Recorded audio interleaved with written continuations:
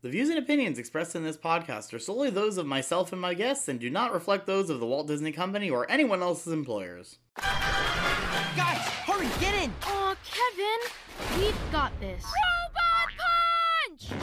Stronger than an army of robots, smaller than a drain pipe, Wall punch! and faster than lightning from a supercharged cowboy. Did you hire them to distract me, Clyde? It's Hamster and Gretel! But what can I do? From a creator of Phineas and Ferb It is so on. comes the most unexpected new series. I've got 9 wives! You have 9 wives? I knew it. Humanity's only hope is Super Gretel. We're saved! Hi, my name is Gretel. This is my hamster, and we'll be taking you to jail today. But what can I do? Hero Hamster I don't have any secrets. and Kevin. In a related story, a scrawny 16-year-old boy is using his tiny muscles and not helping in any way whatsoever. Watch Hamster and Gretel on Disney Channel. I bet I'm indestructible. We are not testing that out.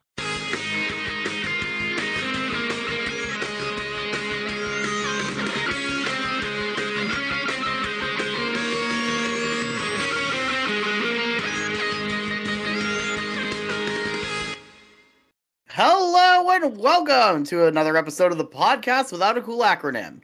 The podcast where we review Disney television animation shows. I'm your host, Chandler. Joining me on the podcast today via Discord. That's right, we're switching things up. We're recording with Discord now. We got David Ganssle, I fear Discord, but I'm here anyway.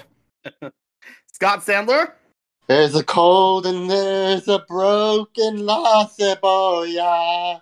we got Zack Stewart of the Crossover Nexus, aka Iron Ninja, I wanted to think of a funny tagline, but now I forgot it. and joining us on the podcast for the very first time, you know her from the Twitter handle at offcadence18. Ladies and gentlemen, Cadence! Hello. Hello! Pleasure to be here. I got my MWCA and I'm repping. Yay, I'm WCA. All right. So today, of course, we are here to talk about Hamster and Gretel, which just came out. The first 5 episodes are on Disney Plus. So just like how I covered the Ghost and Molly McGee, we're gonna go through the whole series so far, the first 5 episodes. Yes. Yeah, I think we should probably start by talking about kind of so this show, of course, it was when was it actually announced? I know it was like probably about a year and a half ago that actually got announced. It is unfair to ask anyone to remember anything regarding the passage of time in this day and age. That's true. Actually, no, I know it was 2021, and you know how I know that is because I know it was after Candace Against the Universe came out. Musical Without a Cool Acronym had like the record for the first Gretel cosplay in anything. So I know it was definitely 2021. But yeah, as Dave said, it's unfair to ask anyone questions about the passage of time anymore. But so from the moment the show was announced, I think there was kind of a sort of a weird backlash against it because I think because Dan, of course, has been very active on TikTok, and so he showed the little, not even really sneak peek of the show as there wasn't any finished animation or anything. It was just, the concept art, and people were like, complaining about the character designs and how they look kind of off. And it seems like that kind of continued as more and more stuff actually came out about the show. Yeah, I can kind of. I will say I was kind of feeling that as well. I never said anything about the show when I saw any of the concept art and stuff, but like when I saw it, something about it just didn't feel like exact. I don't know how to like say it. It just didn't feel perfect to me. I don't know. Yeah, I can't really pinpoint why. I'm not sure why, because I never really saw an issue with it. I mean, I also didn't really see an issue with the animation in Candace Against the Universe that a lot more people seem to have an issue with. So I don't know. Maybe I just don't have maybe I just don't notice stuff like that as well. I think it's something about Gretel, especially her color scheme from the very beginning, was very off-putting and jarring. And then Kevin just kind of looks like Jeremy. I think that was what a lot of people pointed out. They're like, looks like Jeremy. Gretel. I've seen some people say that Kevin looks like Dollar Store Jeremy. Yeah. Yeah. I can actually kind of agree to that. But I think that. But I mean, going back to like Milo Murphy's Law, when that came out, I remember a lot of people were saying, "Oh, well, this just looks like a generic background character from Phineas and Ferb."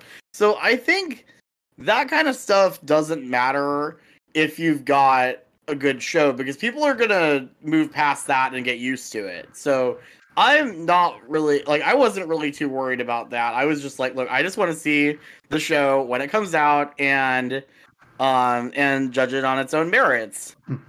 I think the reason why the characters are designed the way they are is because the evolution of Phineas and Ferb's art style. Because when Phineas and Ferb first came out, it was very much like weird shapes, crazy character designs. Phineas' head is literally a triangle. Ferb's head is shaped like Doofenshmirtz building. It's literally like very, very different designs, like crazy, crazy designs. And then you have the later seasons of Phineas and Ferb. Any new character that was kind of introduced had a much less, abstract design. And then you go to Milo Murphy's Law, where they're continuing that art style, that less abstract art style, where everything is more humanoid and it's not triangle heads, you know? Yeah, absolutely. We don't have Marty the Rabbit Boy in his musical blender anymore. Exactly, yeah. Even though there was a perfect opportunity for a cameo from them when everyone was turning on their appliances. Yes. Oh my god, they should have done that. They should have done that. Missed opportunity. To that point, I think the other thing with this show is that the Rogues Gallery, I think that's one of the biggest opportunities for creativity, because you can do some really weird and wacky stuff. For sure. Like I was saying, the mundane backstories, they're all taken over the last Right, 80s. so you gotta give people weird backstories. Mm-hmm.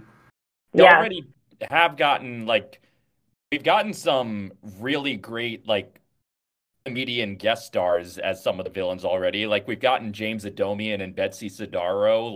That is nothing to sneeze at. Yeah, I think the talent's all absolutely there. And going to the pilot episode, I think the biggest thing with the pilot episode for me is it really very much feels like the biggest note that they got was that, hey, people don't want to see origin stories. People are tired of origin stories. So we're going to skip all of that stuff and just have it be, oh, well, title sequence is done and they're already established heroes fighting, not really fighting crime yet, but saving cats from not trees, but getting stuck in underground. Mm-hmm. Here's the thing. It's not that I don't like that idea of, just skipping the origin story, we're just starting. Because it reminds me a lot of some superhero shows where they just, like Earth's Mightiest Heroes, where you don't really get any of the origins for the characters. They just kind of start existing. You just start in the middle of the Marvel Universe. Which is the opposite of She-Hulk, which just came out, where it's like, okay, we have other stuff to do, but obviously we have to do the origin story, and we're going to get that out of the way now. And she basically says that to the audience. Didn't the Earth's Mightiest Heroes origin stories all happen in, shorts before the series premiered? They kind of did. Probably, they didn't really go... there was 4 episodes that kind of just explain who the character is. They actually don't show the origins for any of the characters. They didn't show it for Hulk, Iron Man, Captain America, Ant-Man and Wasp. They didn't show it for any of the characters. We just started in the Marvel Universe, basically. And with this show, I would have been fine if they just didn't even explain the alien stuff. If they had just started it with Hamster and Gretel just existing, that would have been great. But I think because they explain, oh, this is how they got their powers, it kind of muddies it for me. I don't know. I think the first episode is kind of weird with the pacing, but I think the thing with the aliens was showing them, I like how that comes back later and is obviously going to be a running thread throughout this, because I think, for all the talk of, the Disney Channel executives don't want to have serialized shows anymore. They want to have more episodic shows. This certainly can be played that way, but like the Ghosts and Molly McGee, you still kind of have to watch the episodes in order, because there's other stuff happening that's going to build on itself. And Yeah. I think with La Cebolla especially, where they pull back and are like, yeah, so the aliens are doing this to a bunch of different people. Why? And that's such an intriguing question, and I'm really interested to see where that's going to go. Yeah, like they could have stopped it at at Fist Puncher and his sister. Although I don't, but they kept going, and that was really Yeah. So they've been doing this to a lot of people, so it's like, okay, why? And I think like I said, that's going to be a really intriguing thing that I'm sure they're building up to answering. After the car breaks down and Hamster and Gretel get the superpowers, and of course we find out that Kevin doesn't have superpowers because that's the whole that's the whole setup of the show. We get the title sequence, and then it's saving the cat, and then they're already doing a meet and greet, and of course that's where we first meet Bailey, who is Gretel's best friend. And the other thing I really well, there's a couple things I really love about this show, but one thing I think is really fun is how they kind of take the idea of nobody knows that Clark Kent and Superman are the same person because of a pair of glasses, and just amp up the absurdity of that with like, yeah, they have the same name, and most people who know Gretel the kid know that she has a pet hamster, but they don't immediately think, oh, these are both the same people. Nobody puts that together except for the one substitute teacher who, of course, we later find out is sentient facial hair. Those jokes never work with me. I don't know why it is. It might be because I'm a big comic nerd, and I kind of understand more of the why Superman's always kind of being never actually, his secret identity's never been revealed. And it's always because of how good of acting Superman had, like his acting skills. Because whenever you see Clark Kent, he is just the most dorkish person you will ever see. Mm-hmm. And so that's where people always get confuse the two, and they don't actually see Clark Kent as Superman. They just see Clark Kent because he's just a dork. He's just clumsy. He's just superior acting, basically, I guess. And whenever that joke is made, it's always kind of like, there's a reason people kind of always misconstrue the two and don't actually see Superman and Clark Kent. I don't know. That joke just never has worked for me. I don't know why. Okay, I was going to say, Hamster and Gretel, it does kind of remind me of a show I used to watch when I was younger called Word Girl that came on PBS. And that was, I love Word Girl. It's very, self-referential, and like Hamster and Gretel, the main character is a little girl who's a superhero, and her sidekick is her pet monkey. And so everyone knows she has this pet monkey. And there's all these jokes that, oh, she looks just like Word Girl, and almost no one ever puts it together. And it's, funny. But there's more secret identity drama in that show than I think there will be in Hamster and Gretel. But because of that, I'm kind of accustomed to suspending my disbelief and, oh, that's the joke. No one recognizes them, and I don't know, because... But thankfully there's not as much secret identity drama as in Miraculous Ladybug. It's on the total opposite end of the spectrum from Miraculous Ladybug, which is nice, because I like both. I was going to say, I took this as less of just another, Clark Kent joke, because, every children's comedy superhero media has made the Clark Kent joke ever, and I took this less as just another one of those, and more of just the Danville tradition of everybody is constantly oblivious. Yeah. I don't think they've said Danville. But... No, it's not in... No, this is definitely not Danville. This is somewhere different. There's a firefighter. There's a firefighter that looks like Melissa's dad, but it looks like an off color. And Dan was like, "Oh, that's his cousin. He works in the next town over." So we have off the record that it takes place a town over from where Milo takes place, which I think is Danville. I'm excited for the eventual crossover, though, because then I got to put it on my master list. We're going to get Hamster and Gretel, Mission Marvel, where Phineas and Ferb come back as the Beak, and Milo's also involved somehow. That's going to happen eventually.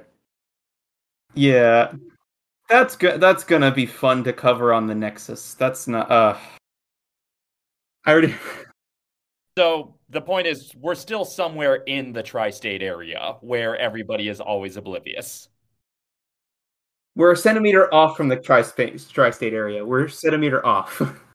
Not to put too fine a point on it, but if the Marvel superhero characters are canon to Phineas and Ferb, that means that they are canon to Hamster and Gretel. So this is a world where superheroes just already exist anyways. Mm-hmm.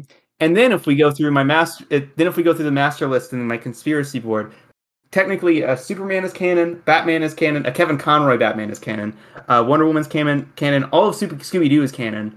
So like eventually we're just gonna have everybody. Well, remember, there's 3 different Batman iterations in Scooby-Doo. I mean, technically yes, but if we want to like do a multiversal Scooby-Doo thing, then it's only one specific is canon within this universe, and that's like the Scooby-Doo and Guess Who Scooby-Doo gang. That one is very different than from what I understand from like other Scooby-Doo iterations. There's always like one thing that's kind of different for every single one of them.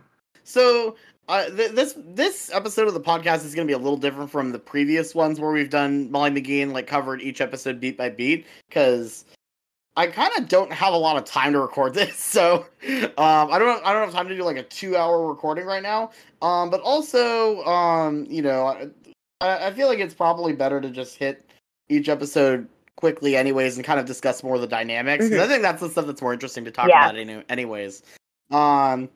So really quickly, what's established, like I said, so obviously we have Bailey, who is Gretel's best friend, and also ends up being, coincidentally, a huge Hamster and Gretel fangirl. Along with the kid with the Phineas shirt that's like next to her. I will say, every time that she said Gretel from Hamster and Gretel, it kind of got to she just said Gretel from Hamster and Gretel so many times in every episode she was in. It kind of got on my nerves so much. I really like every Bailey, time. I think Bailey is fun. I think she's a great character and is a lot of fun. But she says Gretel from Hamster and Gretel so much. Too much for me. It kind of feels similar to how Candace was when she met the Avengers. Fair, yeah. I don't think I even clocked that as typical Povenmire repetition. Yeah. I don't think I even noticed that, but yeah, that is a thing Dan loves to do with his characters, is they have the one verbal tick that they keep doing over and over. Or in the case of some characters, they have like 15 verbal ticks that they keep doing over and over. I think it with this one, because like it's not like Isabel, like what you do in every episode. This one was just like she'll say Hamster and Gretel, Gretel from Hamster and Gretel, like twice in the same sentence. So like that can kind of that type of repetition can kind of gets on my nerves. I don't know why. It was a lot more like gratuitous, I guess. I guess it's like she's trying to differentiate between like her best friend Gretel and like superhero. Yeah, exactly. Gretel. That's how I get it. That's how I don't know. It makes me laugh. Yeah. She's grown on. So, one thing that's revealed towards the end of the second half of the first episode, which is really more like a third, because it's weird how they split it up. Yeah. I'm not sure why they did that, because you could have reordered these scenes. You could have reordered these scenes and just had it be a 22-minute pilot. I don't know why they didn't just do that. I have to imagine that they were just trying to establish early on that this is going to be, a 2-story show, but maybe they just wanted to delineate, different villains or different main conflicts means a different story, mean different episodes. But even though that might be even though they do function together as a single cohesive pilot, and part 1 was significantly longer than part 2. Yeah.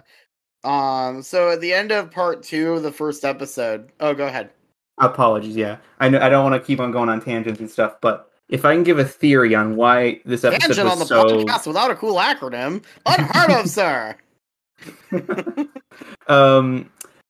I feel like Dan and like everyone in the writing team wrote an entire like origin story based first episode. Like they had like a whole plan for how they were going to introduce everybody, how they were going to introduce all the characters, and someone at the higher ups, like they were like working on it. They probably storyboarded it, got everything ready, and like at the last minute during like the like animation like once they were going to start animating and doing voice work, someone in the higher up team just told them like, no, we can't do an origin story. Let's just get right into the action. And then that's kind of my theory, is that they had that figured out, and then that kind of just had to be like, well, tell, don't show, I guess. Yeah, which I mean, they did.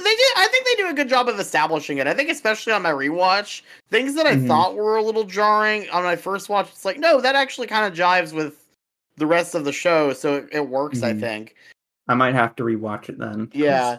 So going through the characters really quick. So obviously we've got Gretel and Kevin. Of course, Gretel's like probably about 8. She's in elementary school. Kevin's 16, as is stated in the intro.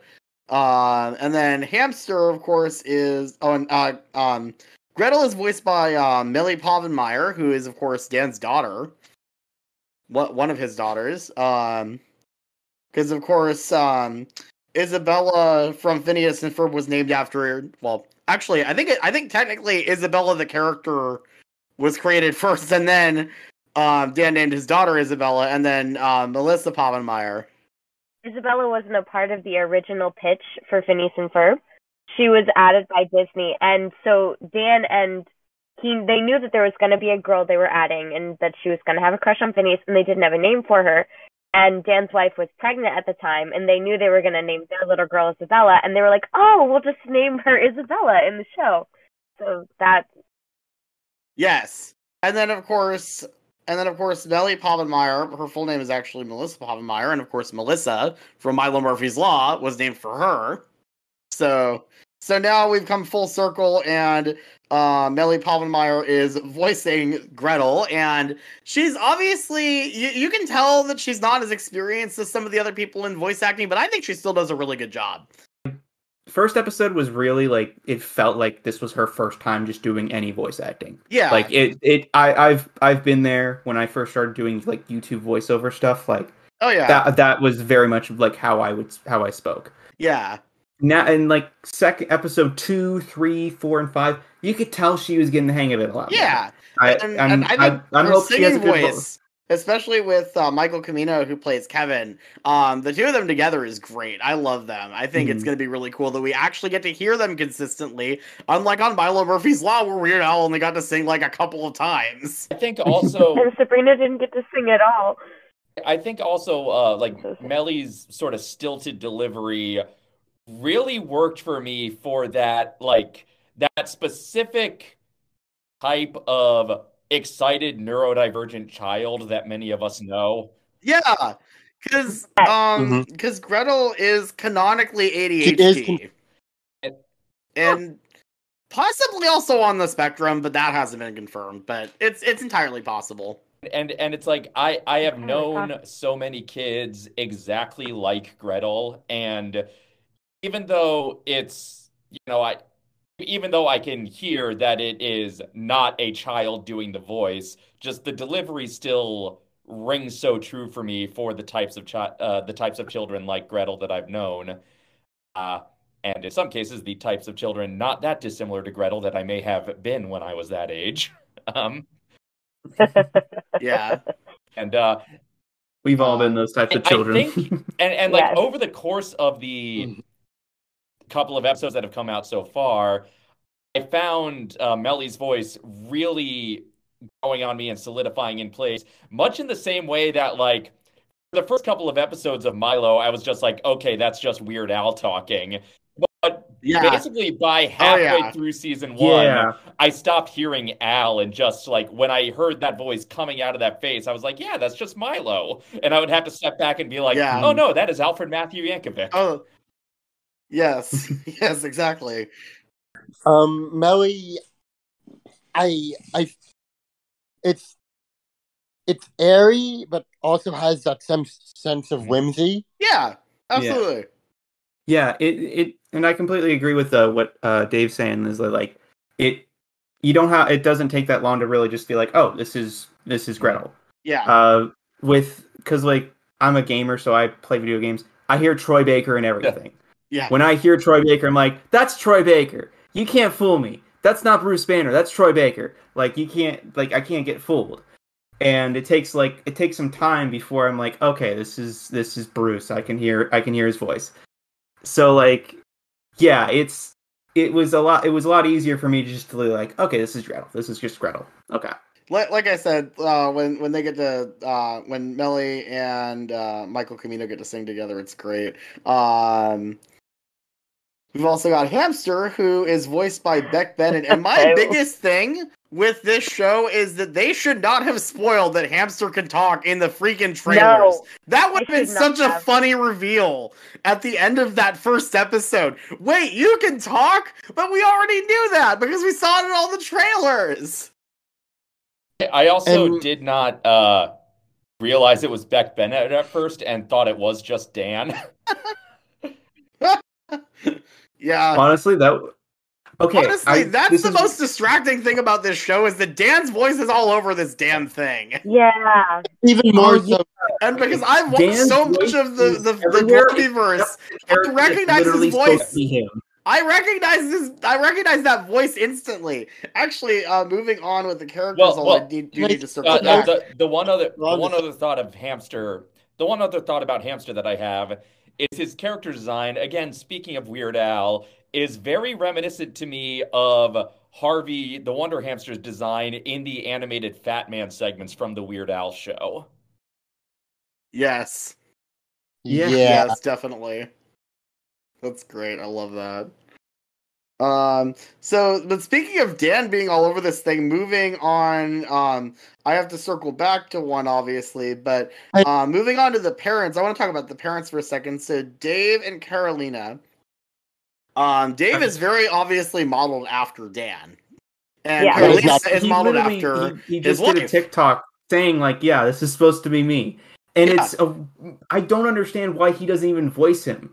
Like, there's a reason for that, and we discussed this before. It's because when they, it's the same kind of thing with Love Handle. When they had characters named Danny, Swampy, and Bobby, they were going to have them voice their respective characters, and Disney said no, because then there's questions about who owns the characters.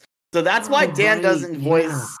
That is exactly why Dan does not voice Dave, is because there are rights disputes with that. So instead... Wow. Oh, that's weird. Corporate. You can only have two. You can't have a character that is named after yourself, voiced by you, that looks like you. Those are the three things. Instead, cheap, fast, or good. You can only pick two. So instead, Dave. I mean, you could have just made him a cameo. Yeah.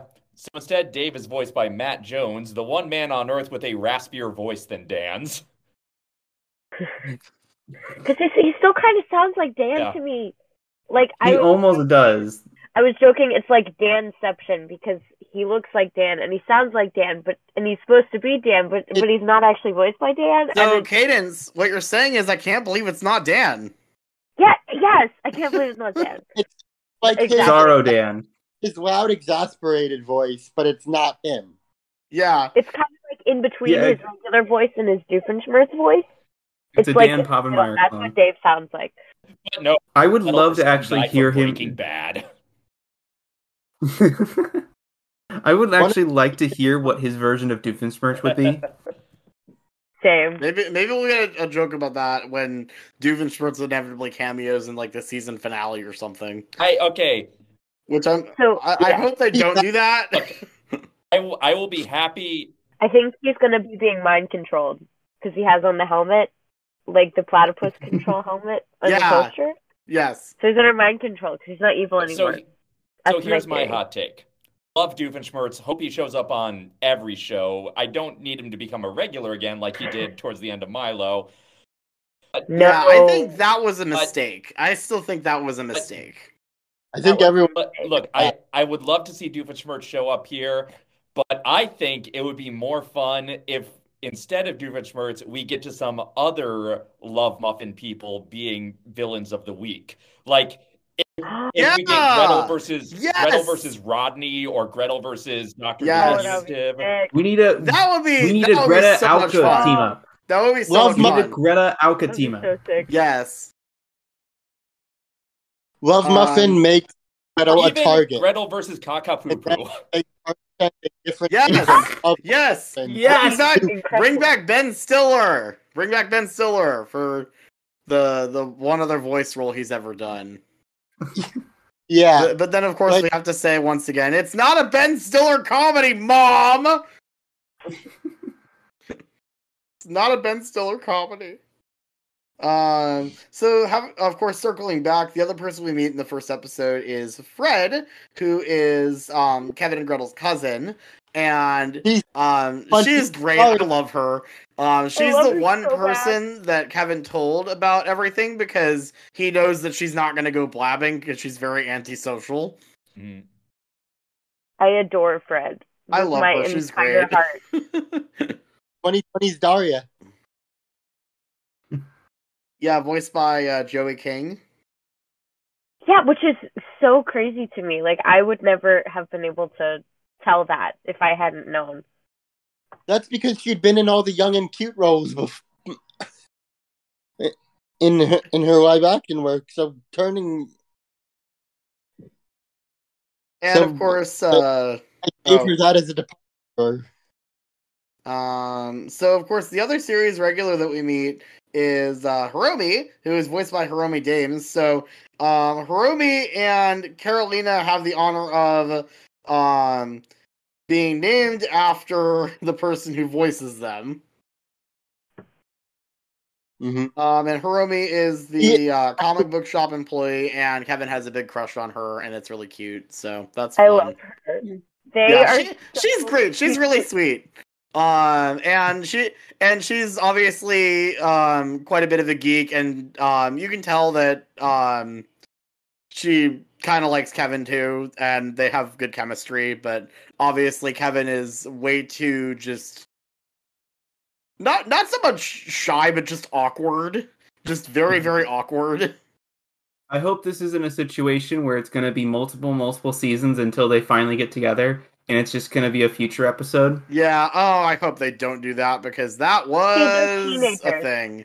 So they're not afraid to do it if the characters are teenagers. Yeah. They're not afraid to do it if the characters are teenagers, but of course if they're kids, it's like, no, we have to show them getting together in a flash forward. Yeah. We can't have them process these feelings now, but I've already said my piece on that, so. So many. It doesn't stop the Disney sitcoms, I will say. Yeah. Yeah. But there's that one scene where, like, Kevin was trying to find, like, a cheerleading uniform for Fred, and, like, Hiromi was there, and she, like, I was like, oh my gosh! Yeah. I don't know, it was just, I felt like I was, like, 12 watching that. I was like, this is so cute! Well, my other question is, how long are they gonna have Bailey not know about Gretel being the same person as superhero Gretel?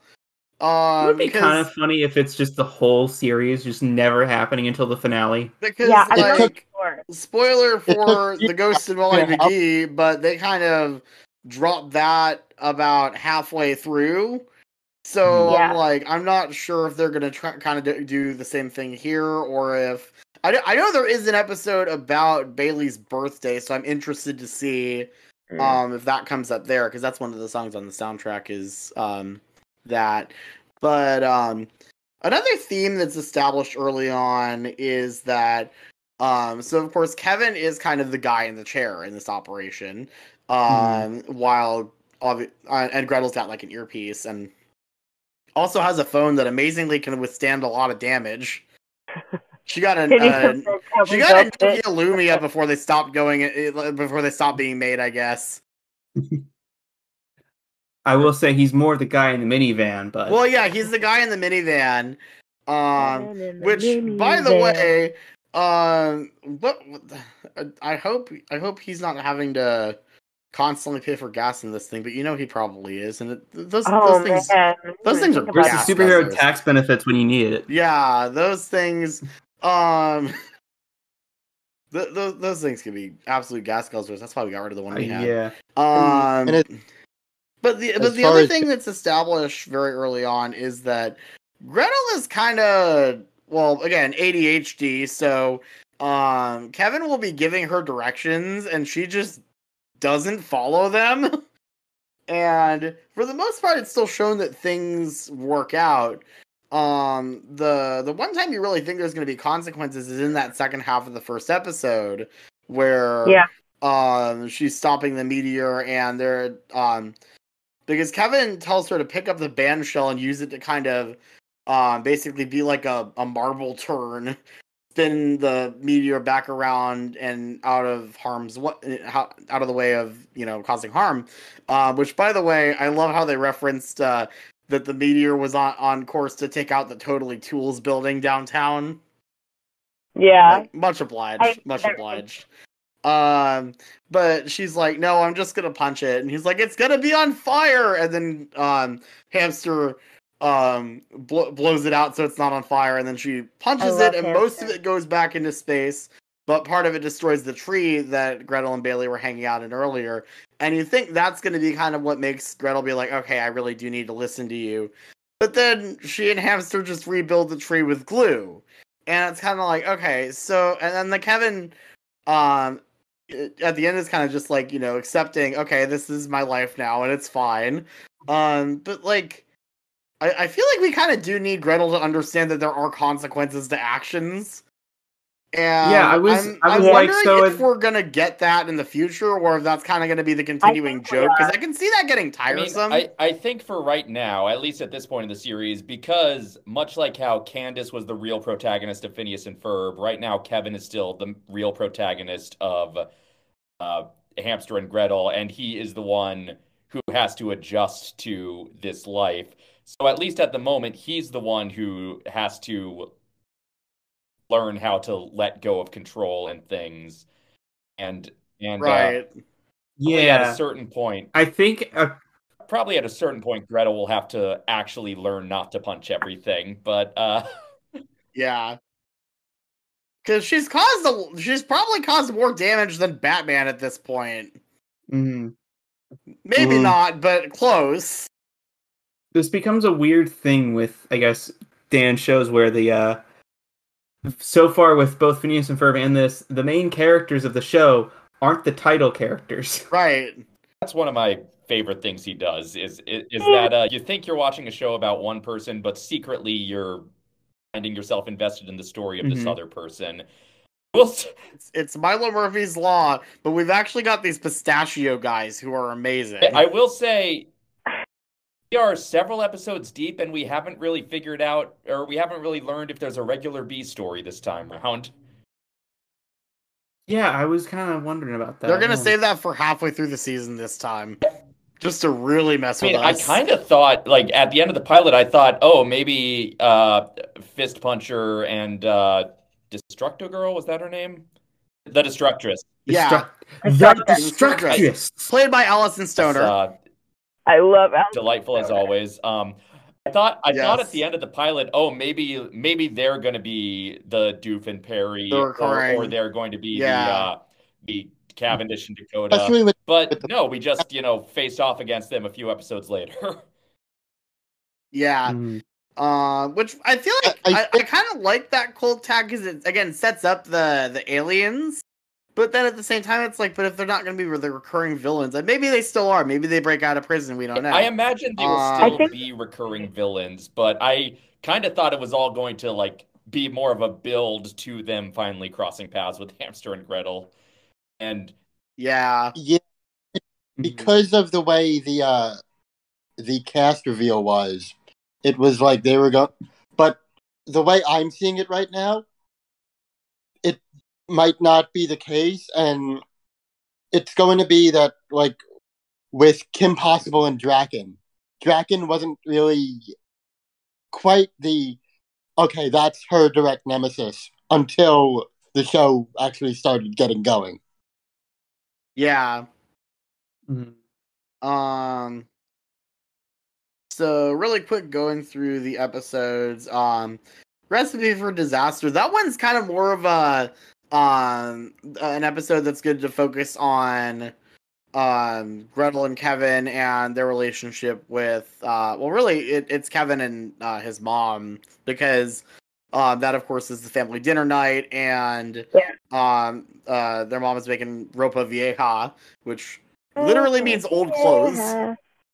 And so when Gretel messes it up by trying to speed up the cooking process, she ends up flying all over town trying to find a suitable replacement.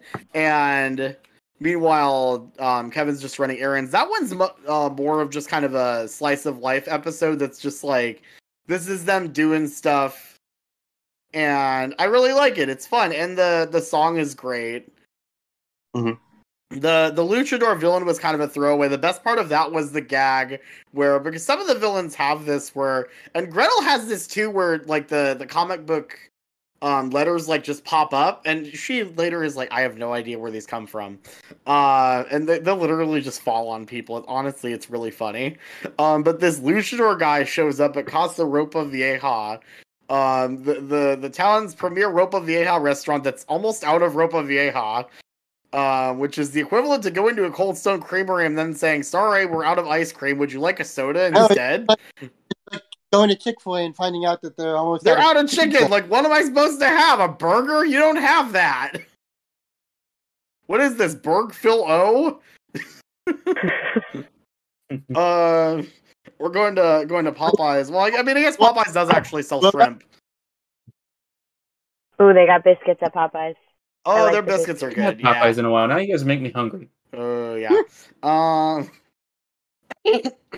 But yeah, I love the song. The song is great. And then superhero sibling rivalry. It's great to hear a Dan Povenmire song again, you know? Yeah.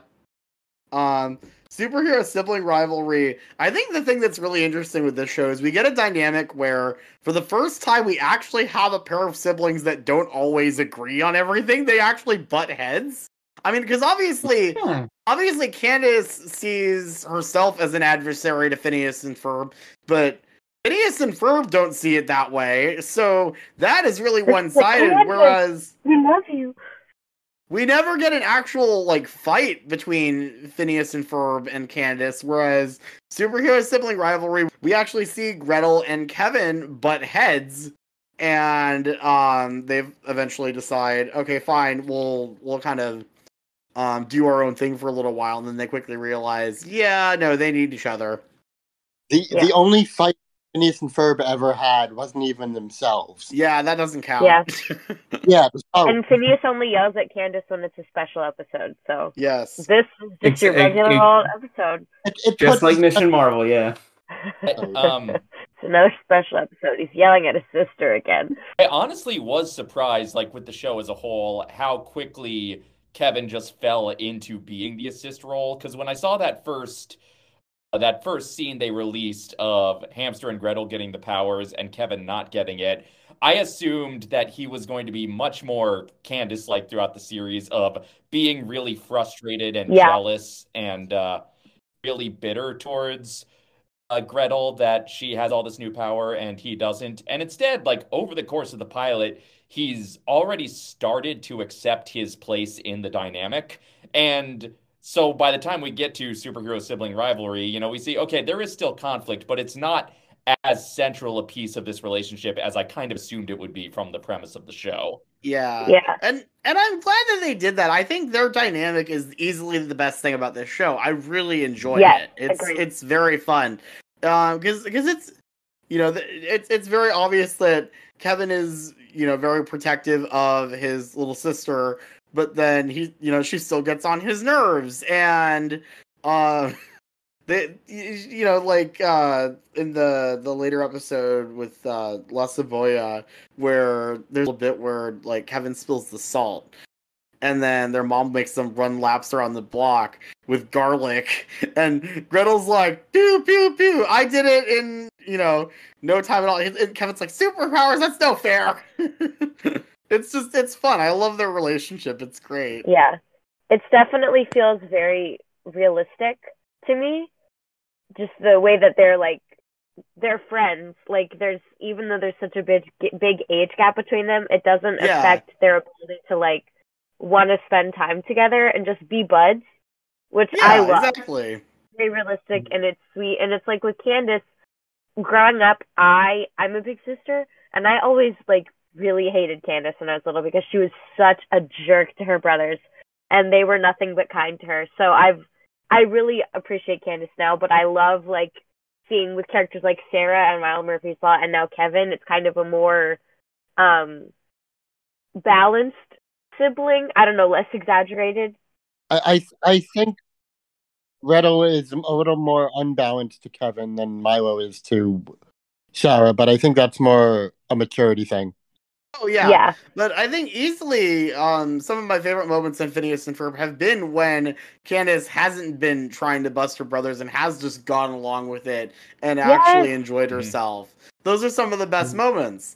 So I really love that dynamic. Also, I want to bring up one of my favorite jokes in superhero sibling rivalry is the one with the people in the office where the guy's like, well, hold on, we have to evacuate using the manual. That was so funny. There was a boat flying right at us. Well, do you want to do this? Do you want to do this quickly or do you want to do it correctly? It's like, this reminds me of like that Dwight Schrute thing where he sets the entire place on fire, like the office on fire, and he's just like, "All right, everyone, what's the proper procedures of this?" That was like classic. That was like such classic Phineas and Milo. Just here is an entire different life that is happening adjacent to the.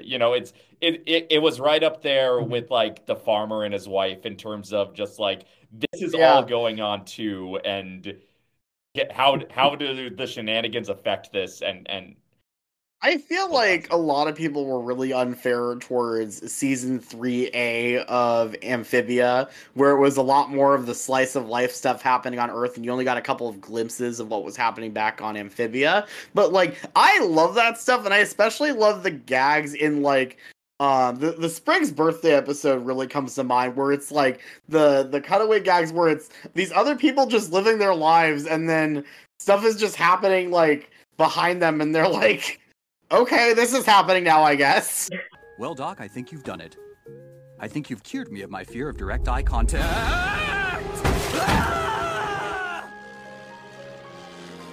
Hun, look behind you. No, Tyler, I will not clown face you. I just don't know what to do. Should I quit my office job to pursue my passion of stand-up comedy? Lord, send me a sign!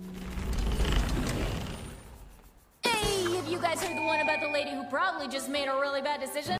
Like, I feel like that, like the whole, because of course that whole half of that season was set in Los Angeles, and it feels so fleshed out. It feels very similar to how Danville is, which is great. Like, you can tell that it's not just these characters going on these random silly adventures. Like, people actually live here. Yeah.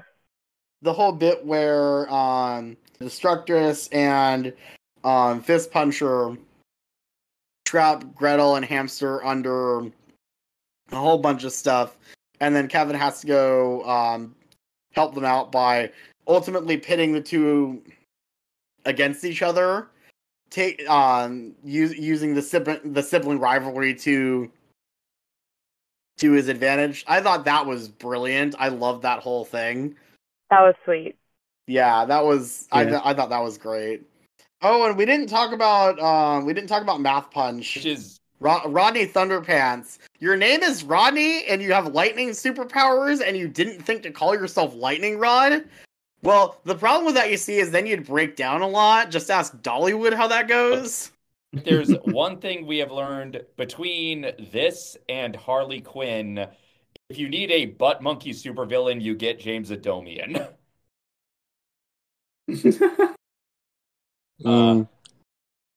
Just such a great punching bag.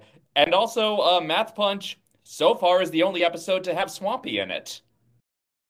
Yes. Yeah, That's Swampy true. has a cameo. He's the guy playing chess. Did you hire them to distract me, Clyde? No, I hired these guys. That was great. I love that one. I like how Mouth Punch takes the idea of, okay, what if we took one of those really elaborate word problems about a train and actually made something where, like, Gretel needs to solve it to be able to save her brother? Like, that I thought was great. I love that. That felt like something that could have happened on Phineas, either as, like, Oh, behold, how fast is the train going, Inator? Or as, like, or as Phineas and Ferb, you know, building a train to answer a math problem. Either way, it could have worked. Yes. Oh, yeah. I mean, what? I think that would be more something that they would do if they were if it wasn't summer vacation. They'd be in school doing homework, and they're like, "How fast would it go, Ferb?" And they just build it. The one time we ever see them in school is in Doof 101, and they're like tricking out the playground and making it super awesome because, of course, they are. Mm-hmm. Why they couldn't do it during the summer is anyone's guess. Yeah, well, it didn't come up. I really like how they made a whole episode where the villain is some boomer who hates technology. It basically completely shuts down the whole argument that cell phones are evil. It's like, no, you're just stupid. All these dying kids on their dang cellular phones. Everyone knows that the cell phones caused the thunderstrikes. Yes, obviously. As we all know, it's the cell phones that are commanding the Jewish space lasers. Also, I really love how when after Gretel picks up the train, I'm gonna put this in the portion where we were actually talking about Mouth Punch. After Gretel picks up the train, all the cop cars just fall on top of it, like almost Blues Brothers style. We didn't even see them chasing the train, so it's just like, oh, they were following too. Sure, why not? I really love Close Shave because that whole episode is Gretel's like, Kevin, I'm getting bad vibes from this substitute teacher, and this substitute teacher is being nothing but nice. And then, plot twist, the substitute teacher actually is evil, but it's not the substitute teacher, it's just literally the goatee. Well, it's not just a goatee, it's a Van Dyke. Van Dyke! Van Dyke, mind-controlling facial hair. I love that so much. I was kind of worried that the message was going to be construed as judge people by their appearance. Because, like, she's judging them basically just on the goatee alone. Right. Which I was really worried that it was going to be like, judge them on their appearance, and that's just for your intuition. Yeah, and again, like, if it weren't for the fact that the character who's learning at this point is Kevin, that would be a concerning lesson. Like, right. If it weren't for the fact that, again, Kevin is the character that we are supposed to be learning and growing with, and Gretel is, at this point, still just an immovable foil to him. I disagree. I feel like both of them are learning and growing. Like, especially in that one. Like, her superhero sense, she does figure out in the end that she can trust it, but she went through a lot of introspection, being like, wait, oh, I was wrong. I'm a horrible person. I feel so bad. I feel like we're not giving her enough credit. I feel like, especially in the later ones, she has some more growth.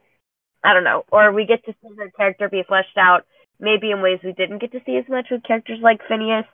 But I'm so used to, like, fleshing them out on my own that it doesn't matter. But, like, with Gretel, I don't know. I feel like they're a lot more even, character-wise, compared to, like, Candace and Phineas. Gretel is a lot different of a character from Phineas and Milo, because Phineas and Milo, even though Milo obviously have this cyclone of calamity surrounding him, the two of them are very much cut from the same cloth. They're both very optimistic, whereas Gretel is not the super optimist. If anything, that is more Molly McGee's thing. I think they would be three peas in a pod. Milo, Phineas, and Molly just hanging out.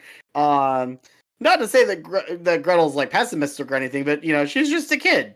And like, she doesn't want to do her math homework. She's just like, she doesn't want to do her math homework. Exactly. She'd rather mine coal. Also, in the family dinner one, the bit where they keep getting coal and Hamster keeps turning it into diamonds and giving it to people. I quit.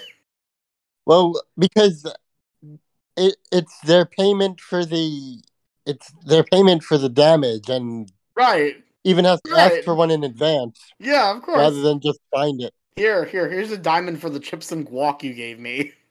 That reminds me of like a gag from from Solar Opposites, where they just literally just have this gold machine, so they just keep on. It's like if anything happens, they're like, let's just use the gold machine, and they just start paying for everything with the gold machine. We have to pay for our neighbor's mailbox and the gazebo, and presumably Gretel has to buy Kevin a new laptop. Oh yeah, I forgot about that. She didn't actually destroy the laptop. She just ended up downloading a virus. She was trying to play games. Do you think Hamster got the pressure powers because Gretel just would take too long to have to she wouldn't control it as well at first, and it would just ruin everything? And I don't know. It's just funny. Yeah, I think that's one of those where you can't think too hard about that. Yeah. Cheer Cheer Bang Bang is a fun one, because that one focuses on Fred. Basically, there's a rash of bank robberies that have been happening. They're high energy bank robberies committed by obviously cheerleaders, and Kevin's the only one. Kevin's the only one that can figure out, wait, those are our school colors. Did anyone else in the opening bank robbery scene, which was a very well done action sequence there, was anyone else from the robber cheerleaders getting kind of Spider-Gwen vibes from their design? Someone was probably, who is working on the animation, probably was working on Into the Across the Spider-Verse or whatever. There was someone on Twitter that made clips from Spider-Verse 60 frames per second. It's like, you're not supposed to do that. Reminds me of that. You're not supposed to do that. I despise any form of interpolated footage. Motion smoothing is the anywhere. devil. The devil, My I say. TV has that option to motion smooth. I immediately turned it off the minute I turned on my television. Yeah. It is the most grossest thing ever. It does it for everything, including animation. Watching 60 frame per second South Park is the grossest thing I've ever thought I could see. No! Oh my god! It makes it like it's just sliding. It's like sliding construction paper on there. Oh my god, that's awful. But yeah, that one's so Cheer Cheer Bang Bang is really fun because Fred basically has to go undercover with the cheerleaders, and it turns out she actually was a cheerleader before, but quit because one of the judges was like, "Well, you need," or I don't know if it was one of the judges, or I think it was maybe her coach, who was like, "You need to smile," and she's like, "No, I quit." And Gretel's like, "Yeah, I feel that." That's a mood. Yeah. Mm-hmm. And now we'll have 20-hour rants from straight white men saying that I was she just should gonna be say smiling that. more. I was just gonna say that. It's like, well, why didn't you smile? Shut up. They'll constantly say how much of her movie was a flop at the box office, even though it made $1 billion. And that she was a bad actress, and I couldn't connect with her. Mm-hmm.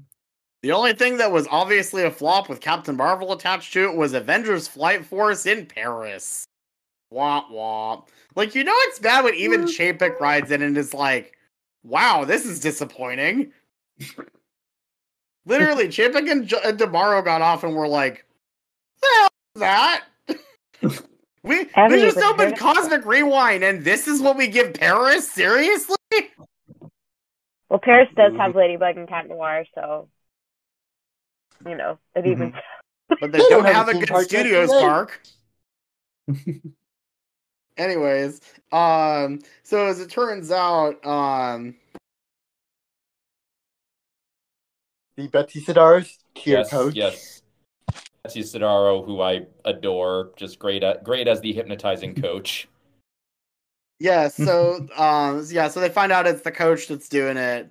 Did they come up with a supervillain name for that character? I don't think they did. No.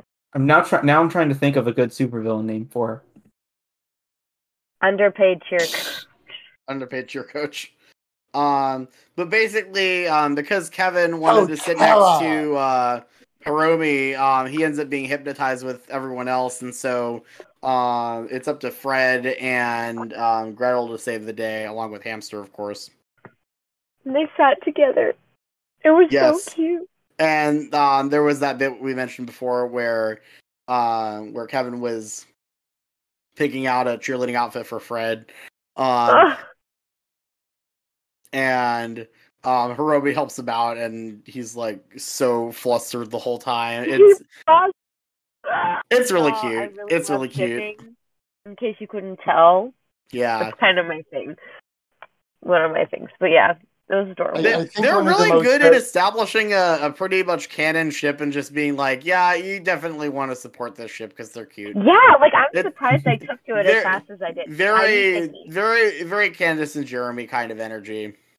Yeah. So, although not as high strung, obviously, but still. Yeah. It's still just as awkward in the early stages as Candace and Jeremy, where Hiromi's just like, yeah, hi, and Kevin's like, I forgot what my sister's name is, and what my name is.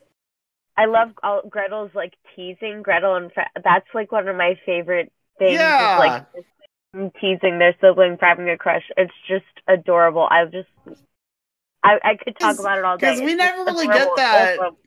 The only time, because we never really get that from Phineas ever. He's just like, have fun on your date. Bye. Wrinkles of it, or even Candace kind of teasing Isabella for her crush on Phineas, and I love those moments. So it seems like we're gonna have more of that in Hamster and Gretel, which I appreciate. Which is fun. I like that stuff. I was meaning to bring this up with the cheer segment. The first place I heard Betsy Sidaro was as the pineapple in or the coconut tree in what right now Kapow. Okay. And it's not streaming. It's WB. It's Disney. It's aired on Disney XD. It's on neither platform. Probably going to be Disney XD if they ever remember it exists. So La Ballad of La Cebolla is a really fun one because the song for that one is great. Because I love how it establishes that there's people in this world that have some really lame powers. Because Kevin and Gretel are just at the store, and this onion lady shows up and starts singing her whole backstory about how she was the star of this telenovela that, and her character got salmonella. Which I guarantee you they're like, okay, what rhymes with telenovela? Salmonella, yes! We did it for Finabella, we'll do it again. We said Finabella on the podcast. We referenced Finabella. Yes. Thank you. I can and despite her biggest role being a strawberry-based telenovela, yeah, she ends up going with onions. Because onions can make you cry. That's why she does that. And of course, the aliens, as it turns out, were the ones that gave her the superpowers, as we already said. I just love how La Cebolla does that whole song, and for a good chunk of the episode, Kevin and Gretel are just laughing about it. You talk to onions! Is that even a power? I mean, I can talk to onions. Hey, Mr. Onion, read any good books lately? Oh, you haven't, because you're an onion. Hey, Kevin, look. Blah, blah, blah. I'm chatting with a banana. I'm lounging with a leek. How you doing? It's really cute. I really love their friendship and their sibling relationship. They've got such a great bond. I love them. I should clarify. I talk to onions, and they listen! Onions, vámonos! Call me La Cebolla!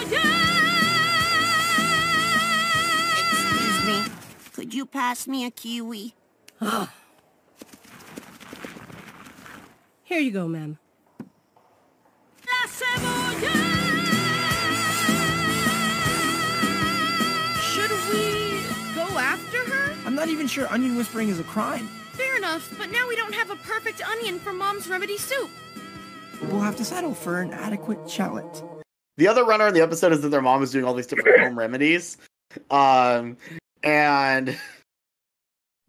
when they're running around the block, she shows up again and ends up kidnapping Gretel so that she can use her as a battery for onion. It's like basically an onion power amplifier. Like, it would make her be able to talk to more onions, which is a very specific product to make. There's like a commercial for it. I think that has to be a random byproduct, and the superhero torture part of it is the main function. Maybe. It's just kind of funny to me that, of course, the episode starts with Kevin and Gretel being like, I don't even know if this is a crime. And then by the end, it's like, well, yeah, her powers are lame, but she ends up almost committing murder. So, that's pretty heinous in and of itself. Maybe. We're just all sorts of stuff like that. Like, there was like supervillain catalogs and things. That's what that reminded me of.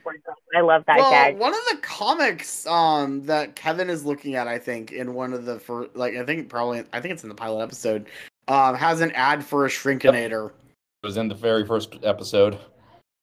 Oh yeah, I think Jonathan made a TikTok about that or something. Yeah. I'm sorry if I've been quiet. I've been thinking for the past few minutes on what the best kind of pun-based supervillain would be for the coach hypnotist. Yeah. The closest thing leader I've gotten to is what was that? The fear leader. Fear leader's good. God damn it! God damn it! You wasted his time. I'm sorry. Wait, what do you think this time? Wait, I want to hear it. What do you think of it? I was going to say, so I can keep the titles of the episodes because it's straight. like a teacher, coach. I thought mentor, and I thought mementorism, mesmerism or something like that. Mementorism. Yeah. So, Dan, if you're listening to this, I hope you are. We would consider both of our names for the coach hypnotist. Yes. By the way, Melly, if you're listening to this, you're doing a great job. Keep it up. Yep, keep it up. I can see you're improving. You're doing some wonderful job.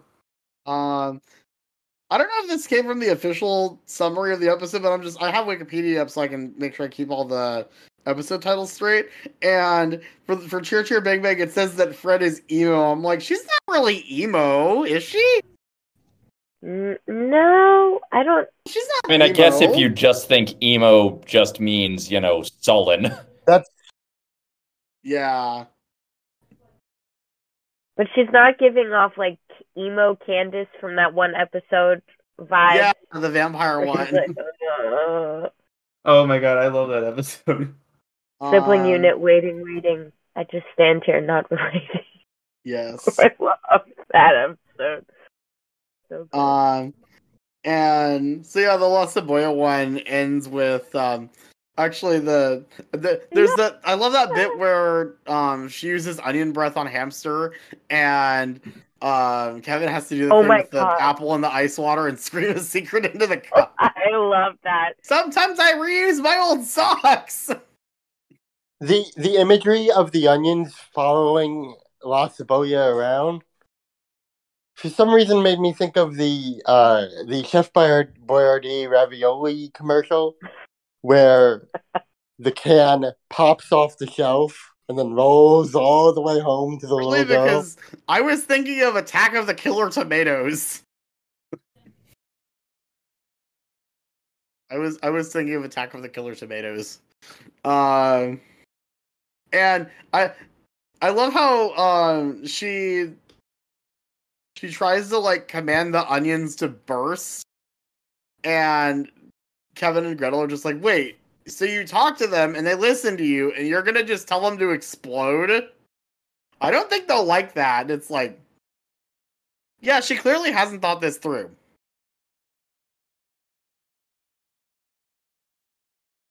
Yeah, the thing is, did she think they had minds? Did she think that the onions had minds? That they have a soul, brains? Does all the food in this universe, like, is it all, like, sentient? Like, is it like Sausage Party, where every single like food item is like having a soul and a actual existence? I like to think that it's more close to the annoying orange, mainly because then I don't have to think about the ending of Sausage Party. I finally watched that movie just about a month ago. I definitely understand the hate, I think hatred Seth Rogen. I still haven't actually like sat through it, but I think Seth Rogen said that it's like the filthiest movie he's ever made, and Definitely Seth Rogen's is. made a lot of filthy movies. Yeah, I can agree with that. It's a pretty filthy one. Yeah. So the last couple of episodes, are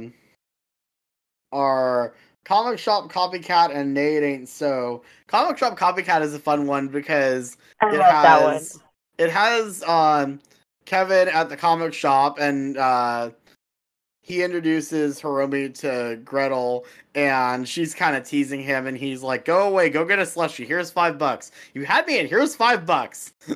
I love that. And then, of course, havoc is being wreaked in the parking garage by some dude with a cat costume. Oh god, the Jellicle cats are back and they're attacking. Well, specifically, he has a gun that shoots hairballs, but he actually has to like reload it with a cat. So, so let's hope he never finds his way to Disneyland. Oh no. The feral cats of Disneyland. They must be protected. I just want to know if whoever wrote that, like, knows about Ladybug, because that cat guy just reminds me of Cat Noir from Ladybug. Like, I'm pretty sure he said meow or some sort of cat pun. I was like, this is just Cat Noir, and he's the copycat, and so he's, like, copying Cat Noir. Like, that probably wasn't intentional, but I found it very funny. I thought you were saying, are the writers familiar? I'm like, well, they could be. I don't know. They might be. Probably at least one person who works on the show, their child watches Ladybug. So, I don't know. That makes sense. I don't know. I know the one episode of Escape from Walt Disney where they covered Miraculous. Everyone was like, this is like just being thrown into the middle of a season of anime, and it's very confusing, and I'm scared. Mom, come pick me up, I'm scared. I remember watching that. Yeah, that was that killed me. It was like, okay, yeah, this is clearly not for me. It's nuts, but I love it. I love it so much. There's this like comic I'm following right now that's like an AU that's been updating every day. And like me and one of my friends every day, we like yell at each other whenever the update gets posted. So it's a good thing time. with that one, the biggest thing that scares me is just the fandom and the shipping culture. Yeah, you kind of gotta find your own little pocket. I was super into that show. That's actually why I made my fan accounts, was for Ladybug. And then Candace Against the Universe came out, and I like shifted into Phineas and Ferb mode again. But there's a lot of fan content if you just know where to look. More so than a lot of shows. Yeah. For me, it's also like I always just think. For me, I'm always like a rights person. I always think it's just weird how some of the rights is currently on Netflix, some of it's on Disney. It's just so crazy. And it goes out of order, and in different countries, and like one episode will come out in French, and then one's in English, and then one's in like Portuguese. It's kind of a mess. But it's our mess. Then it comes out in Russia, and then New Zealand. Yeah, and it's weird to me just specifically because it's not actually a Disney property. You think Disney Plus, you think like, oh, you're gonna see Disney movies on Disney Plus. Not really the case anymore. There's gonna be some stuff that they're licensing out now. Including some shows about Australian dogs I can think of. Yes, exactly, and very soon is going to be very Spider-Man stuff coming onto Disney Plus. Yeah, which is very exciting. And in the UK, you have The Walking Dead on Disney Plus. Yeah, that's wild. I know. That's more wild to me than like Deadpool being on Disney Plus, because that at least I'm like, okay, that I could. I'm guessing it's. I'm guessing it's a Hulu thing. It's kind of a Hulu thing because like a lot of the stuff that's on Hulu goes on Disney Plus in the UK and Japan and stuff. So like Prey is on Disney Plus in the UK instead of it being on Hulu. Oh wow! But things like the Animaniacs reboot is not on Disney Plus in the UK. And that's only been released on DVD. Interesting. Yeah. It's very weird just like where they would put things on there. I'm wondering because I've heard that Hulu's looking for that Batman Cape Crusader series. I wonder if that would have the same situation. Here's the thing. Nothing is stopping Disney from putting the Batman 66 movie on Disney Plus. Oh God, I want that on Disney Plus. I want to be able to see it on streaming so bad. It hasn't been on streaming in so long. I mean, hell, even the 66 series is fair game for Disney to put on Disney Plus. Series, I'm not sure where that lands right now because, like, when they finally put it on DVD, it wasn't a 20th Century Fox TV production, right? It was just the movie that was the TV show was a 20th Century Television production, but they put it on DVD. The DVDs were put out by Warner Home Video, so I'm not sure if they traded the rights back or if they just have some sort of co-ownership of the rights at this point.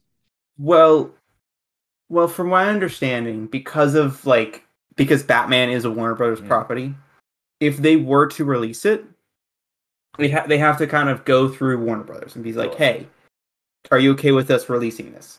Or I guess with Fox, since Fox owns the Batman television show rights, that specific series rights, Warner Brothers have to go to them and say, can we release this? They'd be going to Disney now. Disney, yeah, exactly. Aren't superhero rights just the most straightforward thing in the world? It's great. It's great. Almost every company owns like a certain amount of certain characters. How much of your favorite character does Disney own? For whatever reason, the Warner... for whatever reason, Fox always had full control over the 66 movie, even if they couldn't release the TV series on DVD.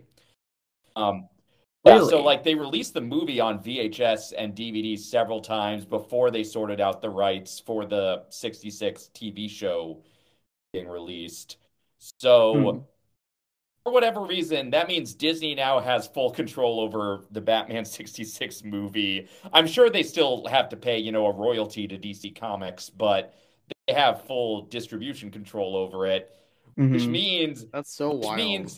There should be like just a Disney Plus category for superheroes, and it's just Batman 66 and The Incredibles and Sky High and Multiverse of Madness just all under the same tab, and Hamster and Gretel. Hamster and Gretel.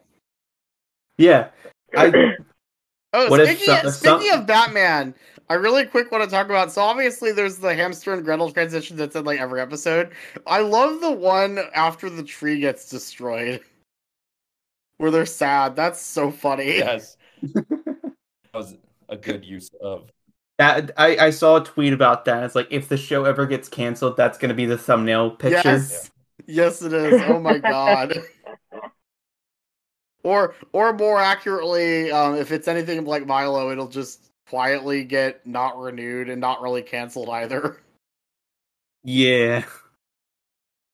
But remember, or it'll get just completely erased off the streaming service and just all tweets deleted. Yay, tax credit! They'd have to go through and scrub Dan Povenmire's TikTok though, so I don't know if that's gonna happen. Come on, Chapek's bad, but he's not Zaslav. They'll find a way. Yeah, Bob Chapek is not Zaslav. Remember, don't steal from the banks. Put them on the menu. Yes. But yeah, so basically the comic shop copycat episode,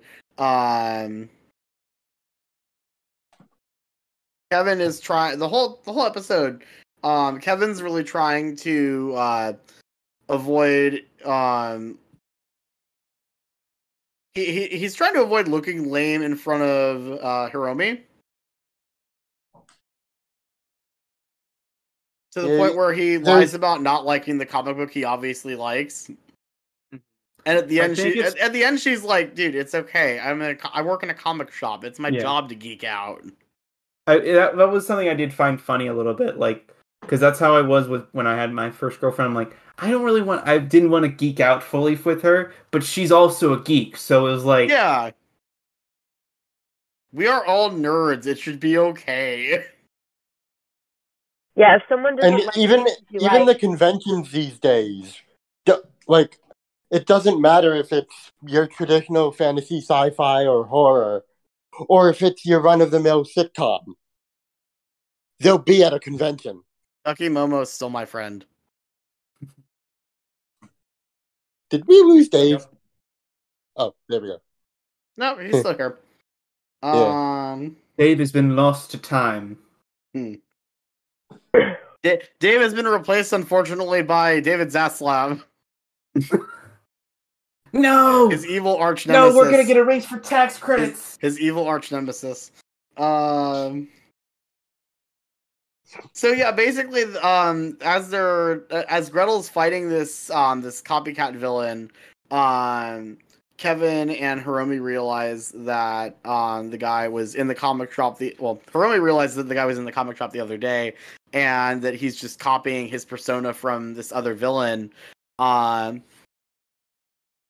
And they realize, oh, we can look for the copycat's weakness in the comic books. And eventually, Kevin realizes, oh, his origin was in a Bullman comic, so we have to open this vintage Bullman comic. Because apparently there's no other thing they can look up to find his weakness. Like, aren't there, like, sites where... Yeah, there's got to be a wiki for all of this. Maybe the Wi-Fi was down. Yeah, that's... I mean, heck, there's even I mean, if we want to go on comic book logic... The comic companies make like these massive encyclopedia books for like beginners who come in firsthand. Eventually they find out that his weakness was water, which seems like a pretty obvious weakness when you think about it. And also the other thing with this episode was that Gretel was having to fight Copycat alone because Hamster was watching telenovelas, which... I have to wonder, did they plan it like that, where those episodes were going to be kind of back-to-back, but not in the same half? I wonder if that was originally supposed to go before the Onions episode. And sort of that set up the telenovela. They're allowed to stuff watch like that can get shuffled telenovelas. around. I know they've done other things like that. Yeah. What about Consuelo? Or maybe it's going to be a situation where they shuffle it around mid-season and they add new things like they did for Milo. I can't imagine them doing that this time around, but I could be wrong. Maybe they'll add more aliens in the background, giving more people superpowers. Yes. Everyone has superpowers. You get a superpower, and you get a superpower, and you, and you, and you. You all get superpowers. I get a superpower. So, the last episode of the bunch is Nay It Ain't So. And I forget what the villain's name was in that one. The Nayslayer? The Naysayer! The Nayslayer. Yeah, the Nayslayer. Yes. Slay. And all of these villains have ridiculous backstories. But that one, it's like, he tried combining like his DNA with horse DNA to increase his horsepower, but that horse was near a nuclear power plant and the gamma radiation caused him to mutate. It's so just stupid, and I love it. Mm-hmm. So like the lizard, but mixed with the Hulk. Yeah, it's really stupid, and I love it.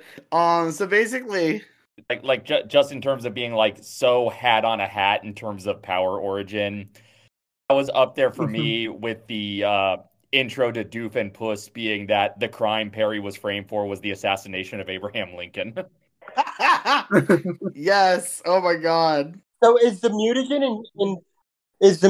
in Teenage Mutant Ninja Turtles that much more concentrated than radiation that it didn't complete the job? I guess so. But the thing with that episode that's fun is that Gretel has offered to the radio station to give away a ride along, basically. And of course Bailey wins the ride along. Also, I love the thing that Gretel says where Kevin's like, it was nice of you to do that for the radio station. And Gretel's like, yeah, I don't know what radio is, but they seem nice. Because it's not like kids are typing up because a lot of radio stations do actually have online presence now. Yeah, they do. Well, like this podcast, for example, can be heard on iHeartRadio. Yeah, on that app. I just got accepted on that, so that's awesome. Yay! But so basically, the whole thing with that is Kevin's like, this is a bad idea because you can't let Bailey know that you are superhero Gretel. And Gretel promises to not throw any punches or anything like that and keep it very low key. And they start off just rescuing a cat from a tree, and I love the old lady. She's like, "Wait, I don't have a cat." Oh, my frog, it's got claws! There's blood everywhere! But then the Nayslayer is stealing apples from a apple vendor who just has a ridiculous amount of apples because it's not like any other farmer's market where he has other things like other fruits to sell. It's like, nope, just apples. They had to make it edible for all humans, so they couldn't do hay. But they couldn't do carrots because kids with vegetables. Oh, and apparently Gretel hates peppermints, and she has to pretend that superhero version of herself doesn't hate peppermints, which of course comes back later because I genuinely think they only introduced that so that there was a reason for her to have the peppermints still. Yeah. Mm-hmm. Do horses actually like peppermints? Is that a real thing? I mean, they do like Probably. sugar cubes, so what's didn't a know little that. more processed sugar? Take sugar cubes. That would make sense. Yeah, that makes sense. But yeah, so basically, the Nayslayer is stealing all these apples from this cart, and Bailey's like, shouldn't you go stop him? He's committing a crime. Which is kind of the same conversation that happens when Lessa Boya is taking all the onions. It's like, well, wait, isn't she technically stealing all these onions? It's like, I'm not touching that. She sends Hamster to take care of it, and at first she tries to just talk to him, and then she sends Hamster to take care of it. Hamster ends up getting captured, and she has to figure out how to save Hamster and stop him without throwing any punches. Also, the joke that I didn't even really like I didn't catch it on my first watch of this episode. I think this is the only one that I've only seen like twice now. He says, "Yeah, I need a lot of apples. It's an open farm." Yeah. And I'm like, "Oh, god damn it." Oh, that's really good but really awful. Like, I love it but I hate it. Oh, you know what they say. You know what they say. The cider horse rules. Also, I love Bailey's like, wow, they post way, they posted all this information about this illegal horse party on the internet. Horses spend way too much time online. Illegal horse. There's some horse in this house. There's some horse in this house. There's a horse in this house. But what about horse in a bookcase? It's a horse in a bookcase. You know what? The episode should have ended with him just in a book, ending in a bookcase. Just how they defeat him just by putting him in a bookcase. You know? I'm here to talk to you about the Avengers Initiative. But so, of course, the way that Gretel ends up defeating the Nayslayer is through a rap battle. Or the epic rap battles of Hamstery. Yes. The epic rap battles of Hamstery. But also, he does the thing where he's gonna drop Hamster into acid, but he completely forgot that Hamster can fly. Wait, you mean Hamster's not acid proof? Well, he's not acid proof, or maybe he is. I don't know. We've all seen the Vat of Acid episode of Rick and Morty, right? Mm-hmm. That's why I said it.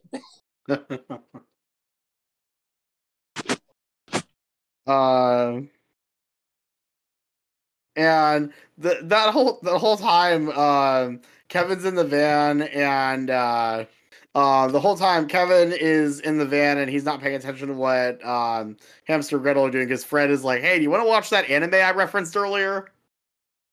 Because there's this anime that she likes that's like, yeah, they're like undercover cheerleaders. Yep. Yeah, in the cheerleading episode. Yeah, that anime opening was nice. Yeah, that was cool. I like that. Definitely, I love shows within shows. It's definitely going for a Sailor Moon as the broad cultural reference that they expect people to get, but I'm sure it's drawing from a lot of specific anime, and it's which, although in the wake of the Saban moon finding, was a very nice coincidence of timing. And it's nice that now, in addition to a big fantasy franchise and a big sci-fi franchise, there's a big anime franchise now in the tri-state area universe. Yes. Yes, we need more of these fictional franchises. Two big sci-fi franchises. The Star Trek and the Doctor Who. Oh yes, Space Adventure. Space Adventure and Doctor Zone. Yep. Mm-hmm. Yep. So overall, and of course, that whole episode ends with Bailey still not knowing anything about, the double life kind of thing. And that's kind of it where we are so far. So overall, what do we think? I warmed up to it really well. I was like, when this whole thing was happening, I was like, is Dan's head getting too big? But everything seemed pretty good. I'll be honest, I'm a very critical asshole.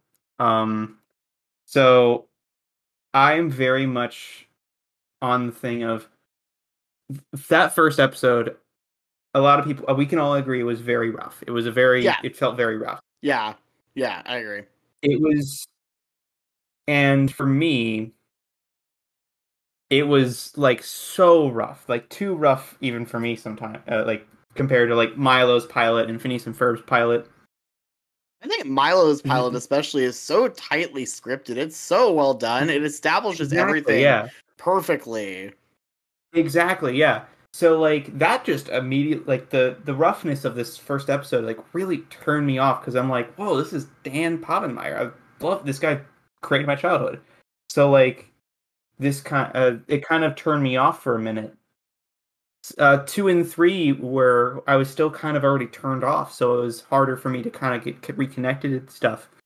4 and 5 I can definitely see a real improvement, and I think that the show has a lot to work on, because there's a lot that I feel like just kind of wasn't for me. The animation at some points felt a little off here and there. Yeah. It had some weird moments where there was a few moments where it felt like there was a like the animation was using a different program than what was normally used. Thank you, Snipple. Or something. It just, some parts just felt off to me. So I think there's definitely a clear room for improvement. But yeah. Yeah, as I referenced, that whole thing with the animation, basically that's the main complaint about anything Snipple has done on both this and Candace Against the Universe. And I think that kind of sucks, because they've done a lot of other stuff that looks really good, so I don't know why they just can't work with this art style, apparently. It doesn't look as good. Well, Candace Against the Universe, I still felt was right. It felt like the right colors, still felt like consistent in its art style. Even if like the line art didn't look right. Yeah, my brain, like, I don't know, for that movie, I guess I maybe wasn't focusing as much, but I didn't care as much about those differences. It's not brand new, so it's established, so when it's established, you can kind of forgive animation errors more easily, I think, is the biggest thing.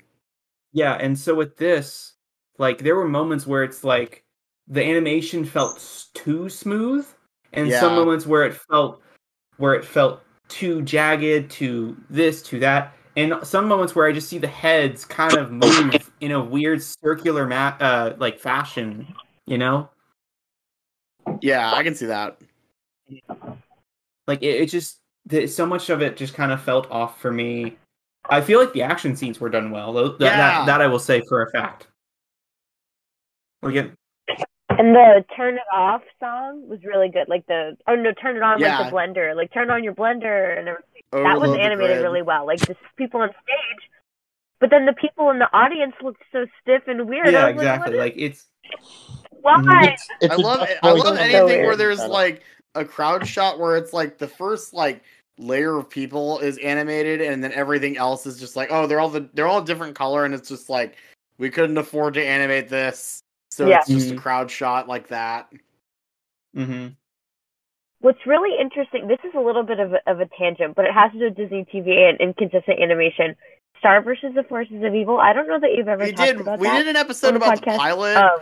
and I'm gonna have to start figuring out a schedule of revisiting some of these other shows where we actually like do a multi-episode blitz, kind of like this. Yeah, but I will always talk about Star. I was obsessed with that show, still am. But what's interesting is season 2 is animated by 2 studios, Rough Draft Korea, and I don't remember the other one, but one used hand-drawn and one used Flash.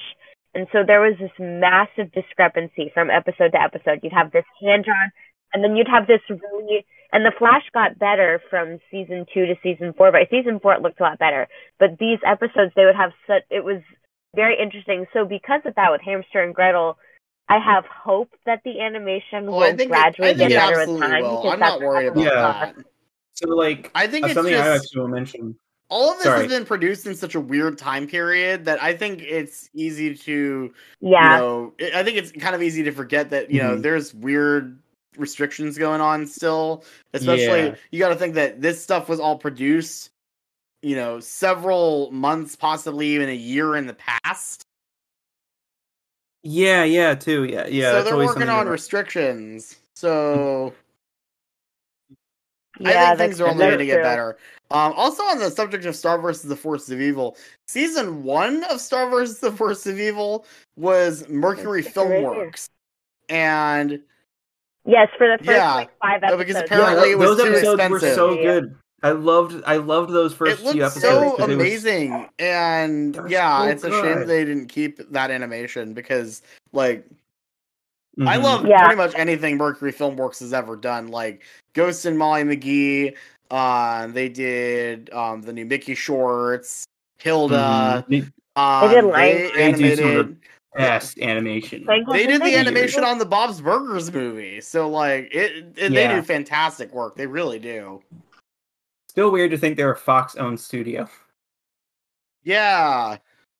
Oh, I didn't know Yeah, that. they were bought by Fox interesting. about I think literally the same year that Disney bought all of Fox's studios. Fox No, they bought a new bought studio. Fox bought Bento Box. They didn't buy Mercury. Bento. Oh Filmworks. wait, sorry, you said Yeah. because you said Bob's Burgers. Yeah, movie. yeah. I was Bob's like, wait. Burgers, the Bob's Burgers movie, the animation was done by Mercury Filmworks. Oh wait, yeah, I got confused. Sorry, my bad. Yeah. My bad. Yeah, Mercury I Filmworks am is in in a- Canada. They did like I said, Molly McGee, Tangled the series, Hilda. Mhm. Sorry, I am. Mickey Mouse. My brain is dead. They did the animation for Runaway Railway.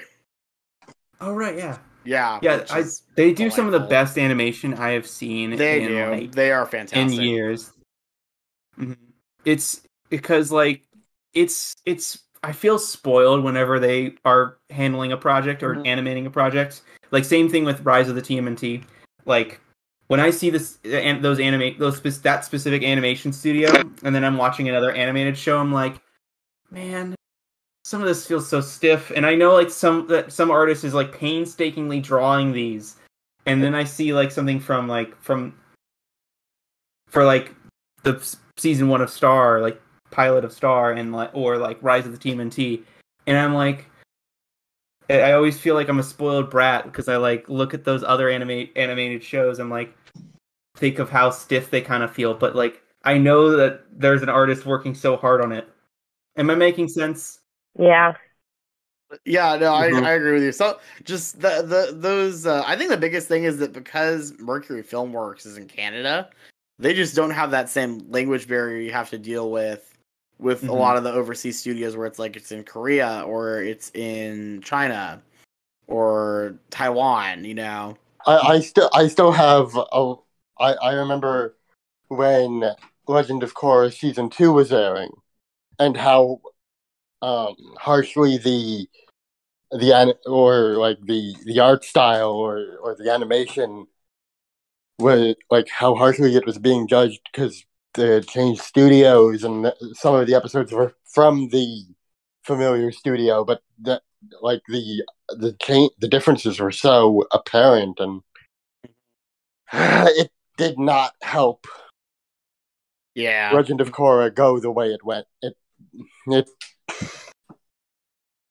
We're spending a while talking about animation studios, but I think that is just inherently a part of this discussion because of the circumstances under which the show has been produced and the resulting fan reaction. We have to talk about it.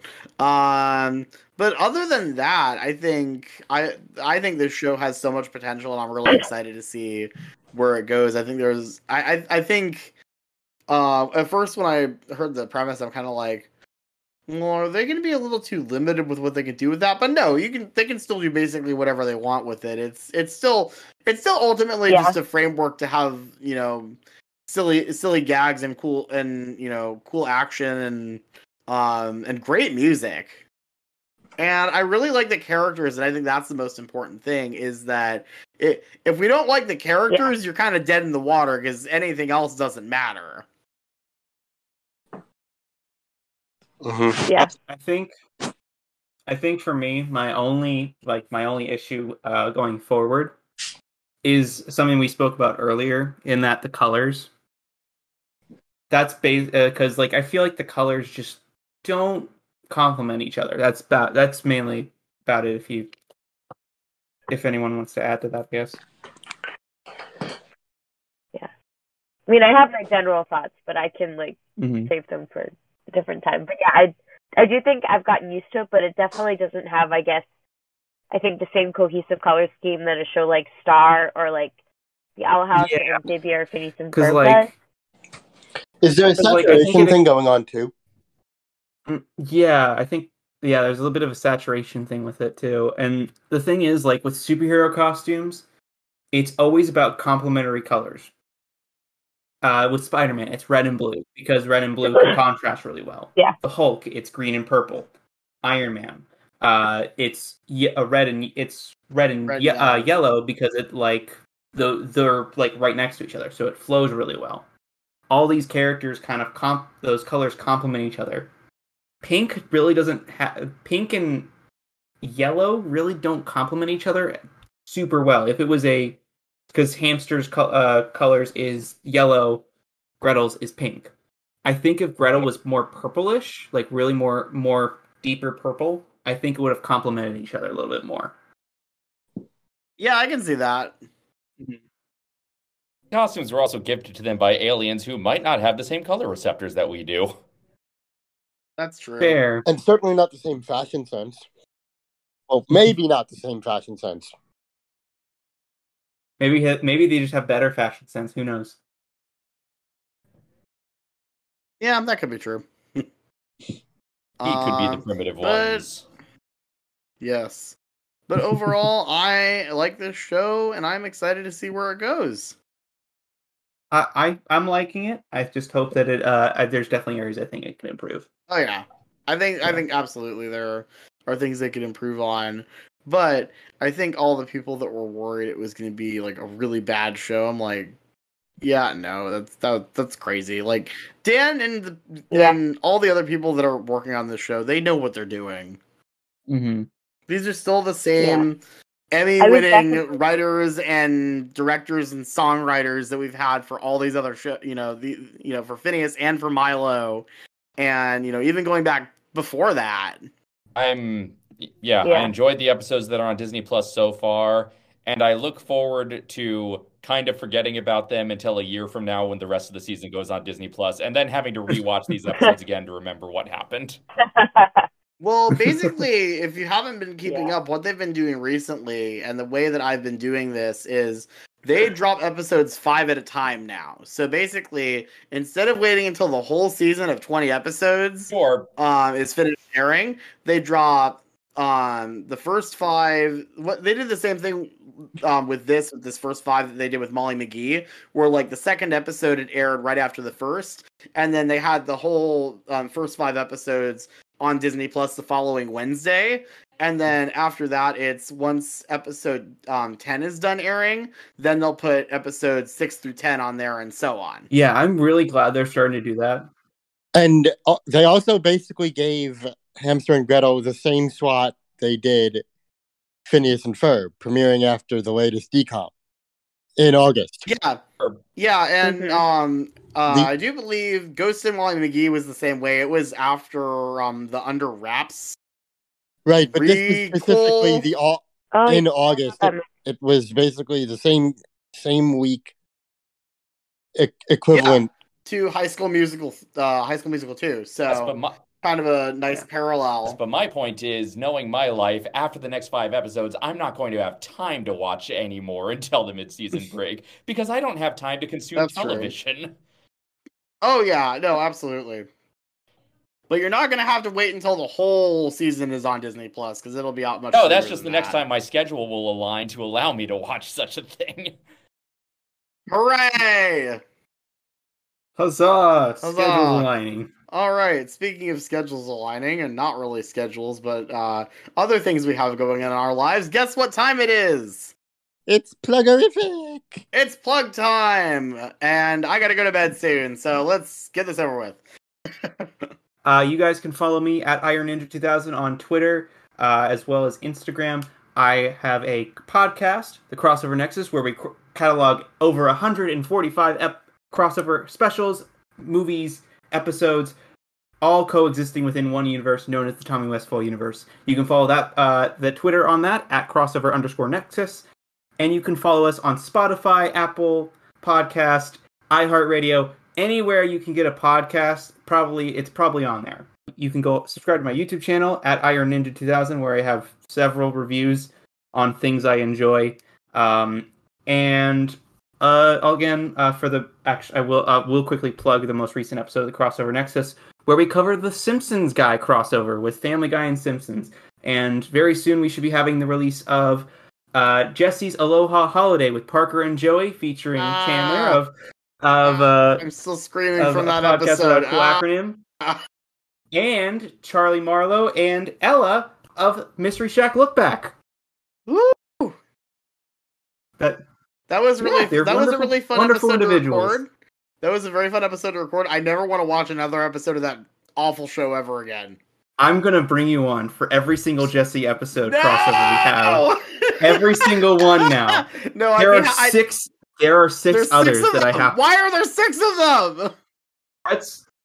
No, but for real, I'd be very happy to be on those because even if the show sucks, it's a lot of fun to do that podcast. Yeah, it's a lot. It's a fucking rabbit hole. I have my conspiracy board right here. Yes, the conspiracy board. It is I spent like a whole month making this. I think. Are we basically done with plugs now? Yeah. All right.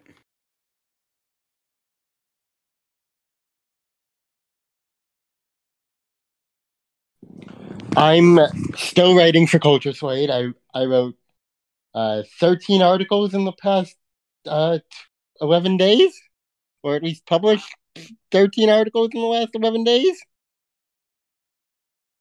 including about how Ryu and Chun-Li's Power Ranger forms are now in the Street Fighter Power Rangers Lightning Collection subset in the Hasbro Collector Figures line, and also Spider-Man Blue is getting a special edition, special gallery edition hardcover, and this week has, and the week started with the reveal of when the second half of Power Rangers Dino Fury Season 2 will be airing on Netflix, which will be in about a month. All 11 episodes of this back half of the second half of this team. And I'll be reviewing at least the Rick and Morty season premiere. I don't know if I'll be doing the whole season, but I know I at least got the premiere secured. And I'll probably be reporting on whatever season 30 of Power Rangers turns out to be, because I haven't announced it this year yet. And this weekend is the biggest Power Rangers big Power Rangers convention, Power Morphicon, which is so I'm obviously not there, but I'll be reporting on it. But whatever TV news comes out of it, I'll be reporting for it for Culture Slate. My Twitter handle is @the_Nick_fan_club. My Instagram is ScottSandler94, and I've got podcast appearances on here and The Emperor's New Podcast. Oh, and I'm also a contributor for What's on Paramount Plus, which is now What's on P Plus on Twitter. So I'm Cadence. I'm AuthCadence18 on Twitter, and I'm Authentic Cadence 18. It's a music pun, an Authentic Cadence. I am on Twitter. You know that. I'm on Instagram. I'm on Tumblr. I am on TikTok. I am on AO3. I write art. I draw art. I write fan fiction. I collab a lot with musical.cool Acronym. I've helped them write lots of songs and drawn art for them. Stream Driver's License as sung by Buford. It is one of my most prized co-creations. Yes, that was amazing. Oh my gosh, that was so good. I love that. I'm Doggins on Twitter, YouTube, TikTok, Doggins87 on Instagram, and I'm David at Knott's Berry Farm, sometimes standing next to characters. So I will take the picture of you and Snoopy. That's also David standing next to Snoopy. You can follow me on Twitter at Starport97 and at the YouTube channel Starport97, as well as this podcast at @PodcastAcronym. If you like this and want to hear more, be sure to subscribe. I'm on all the usual places: Google Play, Spotify, Apple Podcasts, and I'm now available on iHeartRadio and Audible. Leave us a review, give us 5 stars, and share us with your friends. I've got a handful of episodes of my flagship show, Theme Park Backlot, on my YouTube channel. I also visited a whole bunch of parks across the Midwest last summer, and I'm slowly working on getting those vlogs finished. In fact, the video about Holiday World will be releasing tomorrow at 3 p.m. Eastern, noon Pacific. And I will definitely be making more videos about my more recent trips that I've taken, but I have to get through the backlog of old stuff I haven't edited yet first before I do those. Some of those parks are actually parks that I also visited last year, so... If you want to support me even more, be sure to check out my new and improved Patreon. That's right, I actually have a Patreon again. Patreon.com/Starport97.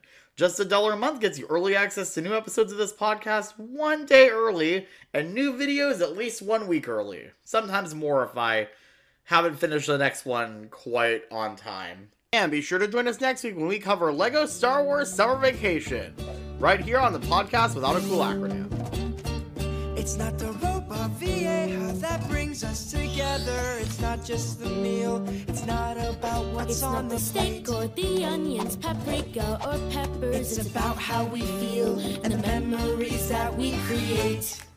Like when Dad got wasakaka all over the kitchen. Or Tia Melissa exploded the chicken. Or I dropped that plate full of hot empanadas and made a Jackson Pollock on Mom's terracotta. Through all these disasters, we've not been persuaded to lose the traditions that we've celebrated. Tradition, it's a time spent with family, and that's what we've learned. 'Cause tradition